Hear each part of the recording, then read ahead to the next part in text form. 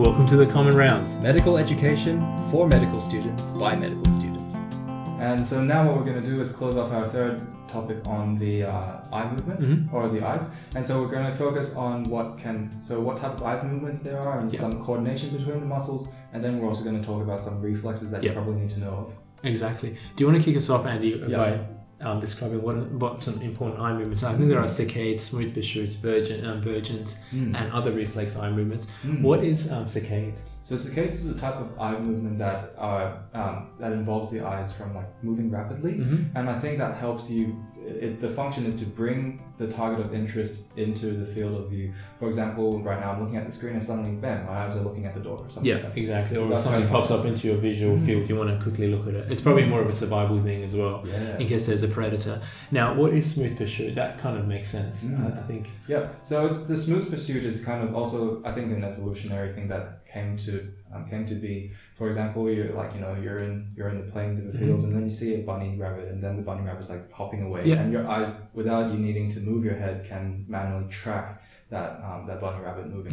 Yeah, exactly. There's also virgins eye movements. That's when you so let's say someone brings a finger towards your nose and your suddenly eyes focus on it, or your eye muscles move to bring your eyes into focus looking at that object. That's what virgins is. Yeah. So the closer it is, your eyes start to coming together. Yeah, so you look silly a bit, the eyes are pointing towards each other. Exactly. Yeah. And there's other reflex movements as well, such as the vestibular ocular reflex, which we'll talk about in this episode, and nystagmus as well. We'll leave nystagmus when we hopefully talk about pathologies of the eye.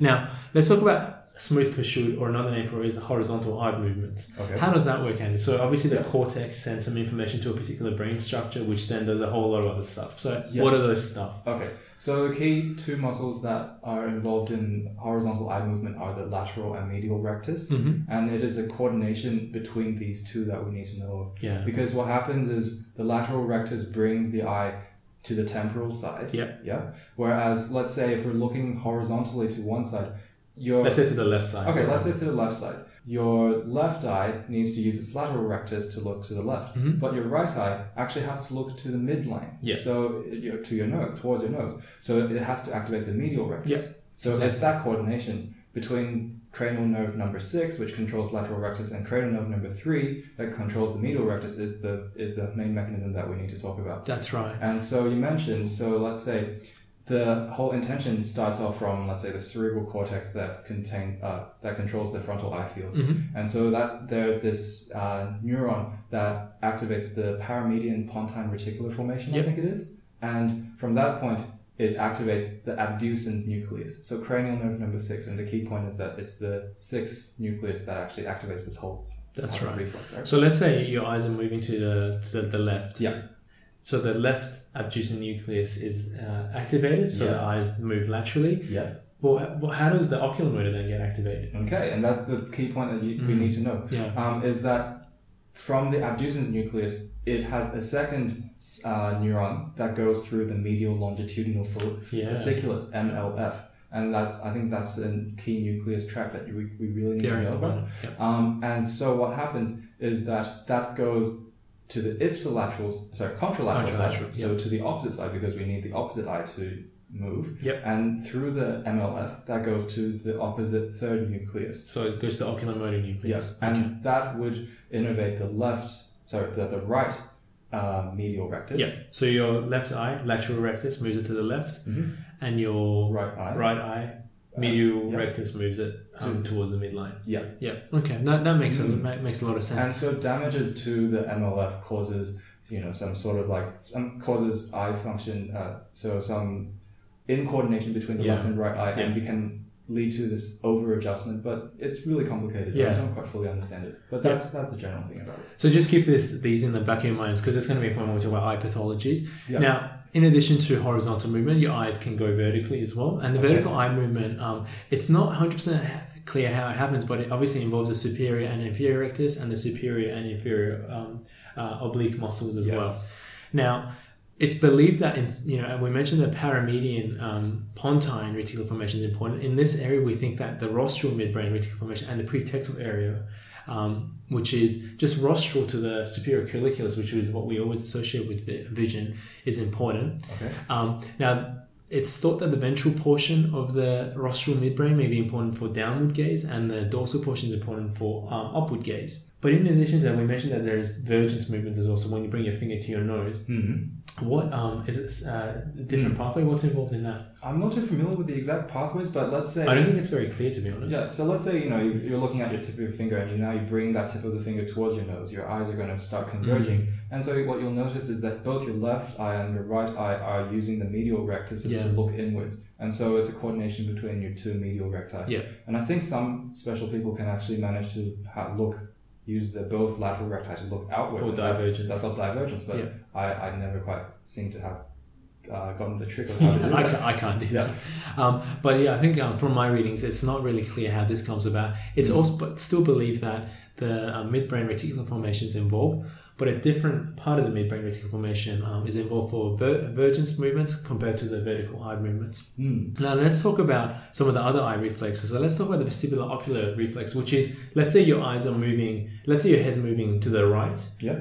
But you want your eyes to stay on the left. Yeah. That's essentially what this is doing. So your brain's receiving movement information from the vestibular system, and then the vestibular system does some interesting things that we mentioned before to the eye muscles. So let's talk about this. So let's say your head's moving to the right, and you want to maintain your vision to the left. What are some pathways that you want to stay focused on the left hand side? On some object. So wait, which way are we moving it? So let's go. Head's going to the right. Head's going to the right. And your eyes are moving. You want to stay focused on an object on your left hand side. So when the head's moving to the right, the semicircular canals in your right ear would be activated, right? And so that would send signals down to the vestibular nucleus in the midbrain on the right hand side. And what happens after that again? I think again by the abducens, as we mentioned, it's essentially the opposite of horizontal. So the right vestibular nucleus synapses sends nerves to the left contralateral abducens, and then that activates the lateral rectus muscle. So your left eye moves more laterally. Okay. But the vestibular nucleus also activates ipsilateral motor nuclei as well. On the ocular motor nuclei. So that activates the motor pathway, the medial rectus, on the right side. So if the medial rectus on the right side is activated, it's going to bring your eyes towards midline. And if the left lateral is activated, it's going to keep your eyes on the left side. So essentially, if your head's moving to the right, the vestibular nucleus on the right is activated, and it crosses over to sends fibers crossing over to the contralateral abducens nuclei to activate the lateral rectus, and it sends ipsilateral fibers to the nucleus of ocular motor to activate the ipsilateral medial rectus. Wow. A little bit confusing, but if you go slow down and have a listen, it makes a lot of sense as well. Now, in addition to that, there are some other key reflexes that we need to know that are of clinical relevance. One is the right light reflex, which is part of the cranial nerve exam. So what happens there, Andy? Okay, so basically you shine a light into somebody's eye, and what you're supposed to see is that the pupils will adapt by constricting. And so both eyes, right? Yeah, both pupils should constrict, and that is called ptosis, and that is also a normal reflex that you should see. So when you shine I think it's called meiosis. Is it? Yeah.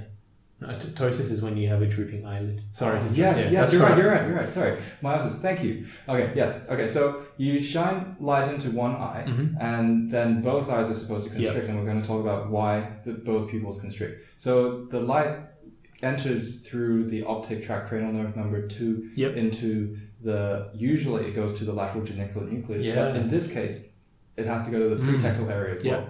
And at the pretectal area, you've got interneurons that connected to Edinger-Westphal nucleus. On both sides, I think. Both sides, yeah.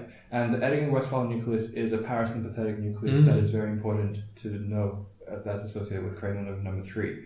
A parasympathetic reflex to the eyes is that it causes pupil constriction. So at the pretectal area, it activates both of your left and your right Edinger-Westphal nucleus to constrict both pupils. So you only need to shine your light into one eye, and you should see both eyes being affected. Exactly. And then with the clinical exam, you perform, that's what you're looking for as well. Yeah. And if this doesn't happen, there's probably a pathology in the pathway somewhere. And if you sit down and figure it out, you can actually know where it happens by looking at the different outcomes. Yeah, it's really interesting. Now, a similar thing happens with the accommodation reflex, where your pretectal nuclei is again activated. And with accommodation, I mean, how does the eye suddenly go from seeing something on a, let's say, a whiteboard in a lecture or a presentation in a lecture to your notes in front of you in a lecture theatre? And the way this happens is by the accommodation response, which is another reflex. Okay. So again, involves pretectal area, involves the vestibular, the Edinger-Westphal nucleus as well.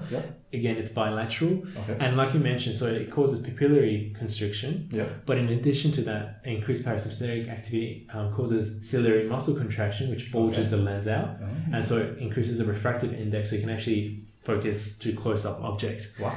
Let's finish up by talking about a kind of a different reflex called the corneal reflex, which you do when you're looking at the trigeminal pathways. So what happens in that reflex? So in the the corneal reflex involves two nerves. The afferent nerve is cranial nerve number 5, and then you've also got the efferent nerve, which is cranial nerve number 7, facial. So number 5, if you want to split hairs, it's the ophthalmic branch, V1, and then that goes into the spinal nucleus of the trigeminal nerve. And so basically you touch your cornea, and that's going to send a signal to that. Sort of like a pain signal or a discomfort. Yeah, to the spinal nucleus of the trigeminal nerve. And then you've got interneurons that synapse both sides on the facial motor nucleus. And so cranial nerve number 7, and then that's going to cause your orbicularis oculi, your big eye blinking muscles, to blink both of your eyes at the same time. Exactly. And like this is the sort of reflex that you might get when you get suddenly an eyelash in your eye and you're blinking furiously on both sides. So they're the key reflexes that I think you guys should know about. Thanks for tuning in. I think we're going to start talking about some of the pathologies. I think we're heading towards the end of the neurophysiology, which is what we're really excited about. So hopefully in our next episode we'll start talking about some of the pathologies. Enjoy. And definitely neurology is a complex topic. It is, and we'll see you next time.